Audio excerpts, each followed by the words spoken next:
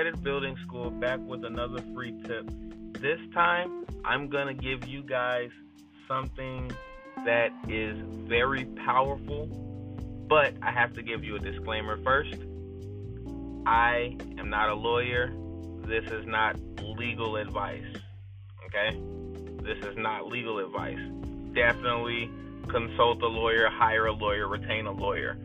But what I want to tell you guys is when you're in credit repair, sometimes these collection agencies, they'll sue you or attempt to sue you or threaten to sue you. And some of them will go as far as to fill out court documents and serve you with a summons. And 90% of people get judgments on their credit report, which can tank your score 100 to 150 points or more, depending on what you got on your credit file.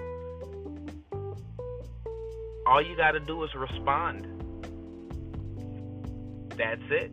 If you respond to the summons, there is a very, very, very high chance that they will not do anything, because technically